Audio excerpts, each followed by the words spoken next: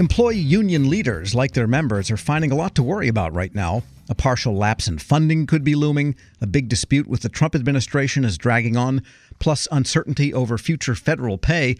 Joining me with what he hopes for and expects in the lame duck Congress and beyond, Tony Reardon, National President of the National Treasury Employees Union. Tony, good to have you back. Tom, thank you for having me back. Pleased to be with you. The unions have kind of a constellation of things to worry about. What are you hoping for, say, in the lame duck session? There's only about 12 working days left that they have. Anything they can do that would be beneficial in your opinion? Well, I think certainly one thing that could be done is that they keep the government open and running so that we do not have a shutdown. And I would also point to a pay raise. You know, in my view, Tom, the White House has really absurdly proposed no pay raise for federal employees in 2019. You know, the Senate rejected that and approved 1.9% in a bipartisan fashion, and unfortunately, the House did nothing. So now the whole issue is really tied up in as you've described it, the lame duck negotiations over appropriations. Now, I think, I mentioned that I find it absurd, and one of the reasons that I find it absurd is because, we hear nothing on the news and out of this administration, but that the economy is booming, private sector wages are rising. And so, from my perspective, freezing pay for federal employees is not only unnecessary, but it is punitive. And so the best that could happen possibly is the 116th Congress, but that doesn't take their seats until 2019. So that would put it off any kind of a raise till 2020. Well, certainly if they're not able to do something in the lame duck. Clearly, then yes, the 116th Congress would be the ones that would have to act. And the potential shutdown is kind of an odd one because some agencies have been funded normally, for 2019, and some haven't. And are you kind of monitoring the landscape to see which employees would be affected and which would not? Absolutely. And as you said, a partial government shutdown certainly does remain a possibility, and probably most of your listeners, or at least many of your listeners, heard comments from the president over the weekend that really do make a partial government shutdown a possibility.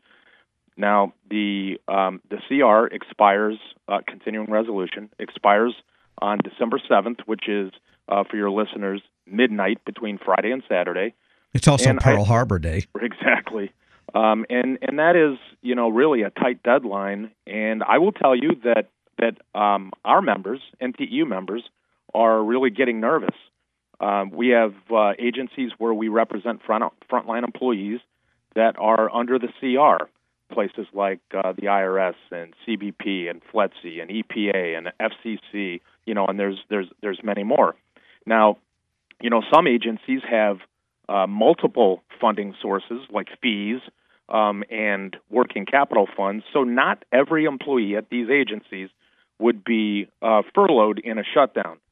Now, Tom, I will also tell you that people, I think, rightfully focus on the services that would be lost to taxpayers, and that is very, very important, and I think something that we must keep at the fore of our minds.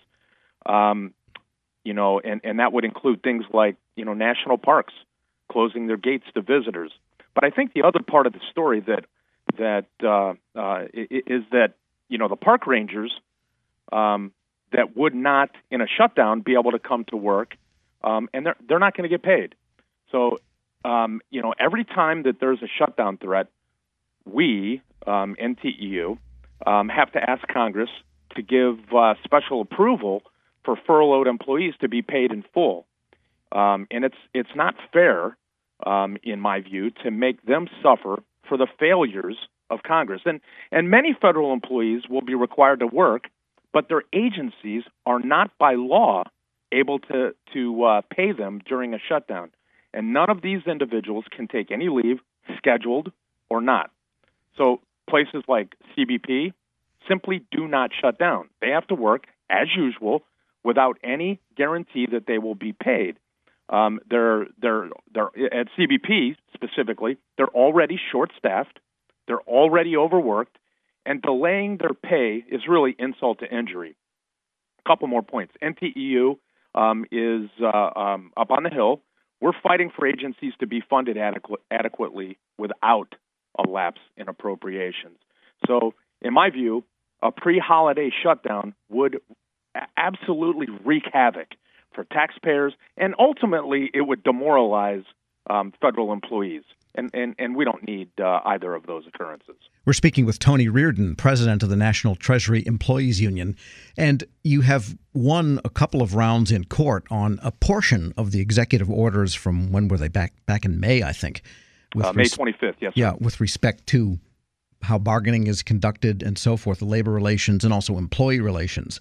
What are you looking for in 2019 on that front? Do you hope to get, presuming that the final appeals go against the administration on the portion of those orders that it has gone against, what about the rest of them? Yeah, well, you're absolutely right, Tom, that there are appeals. So the government did appeal our late August win.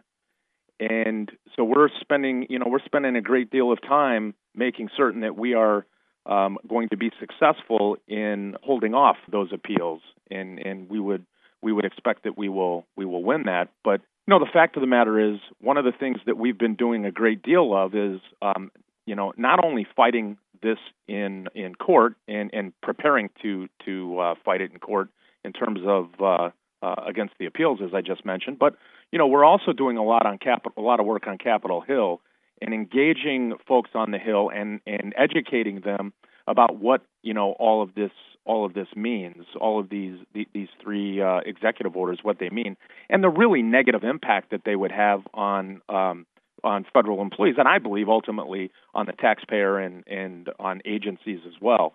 So what we would really hope for is that ultimately the administration does the right thing and pulls back on these, and that and moreover that agencies who at this point still continue to go down the road towards implementing some of these executive order type things that things that were contained in the executive order. For example, HHS has not come to the table and candidly up to this point not bargained in good faith, which is what the Civil Service Reform Act of 1978 requires. And so, we're hoping that agencies will pull back from some of their draconian proposals and will come to the table in good faith and really sit down and do what it is that Congress wanted done, and that is for both labor and management to sit down and to have meaningful discussions about workplace rules. Given the tenor and tone of all these issues and the times we're living in right now, has this boosted organizing efforts? Are you actively trying to enlarge now that people might be dissatisfied with the way things are going? Tom, we are spending a lot of time in organizing, and probably at its core, it's because people are terrified. They're afraid of what this means to their jobs, what it means to their careers, and candidly, what it means to their country. So, yeah, I think this is something that we've spent a great deal of time in going out and organizing and talking to federal employees about, what it is that they are up against. When I go out, Tom, and I talk to our members, I can tell you that they are in really a state of disbelief that they are considered being part of the swamp that needs to be drained. Because the reality is, and they tell me this all the time. They're like, Tony, we're people's middle class neighbors who are just trying to raise our kids and to afford to retire after a career serving our great nation. So for me, I think the pressure is really on this lame duck session of Congress to see to it that the government doesn't shut down, that agencies receive adequate funding so that federal employees can get have at their disposal the tools and the resources that they really need to do the important jobs of the American people. And I think, right now anyway, they in many instances don't have that. So yeah, there's a great deal of concern out there, and we're all hopeful that we're going to start seeing a bit of a turnaround. Tony Reardon is president of the National Treasury Employees Union. Thanks so much. Thank you. We'll post this interview at federalnewsnetwork.com/Federal Drive. Subscribe to the Federal Drive at Apple Podcasts or Podcast One.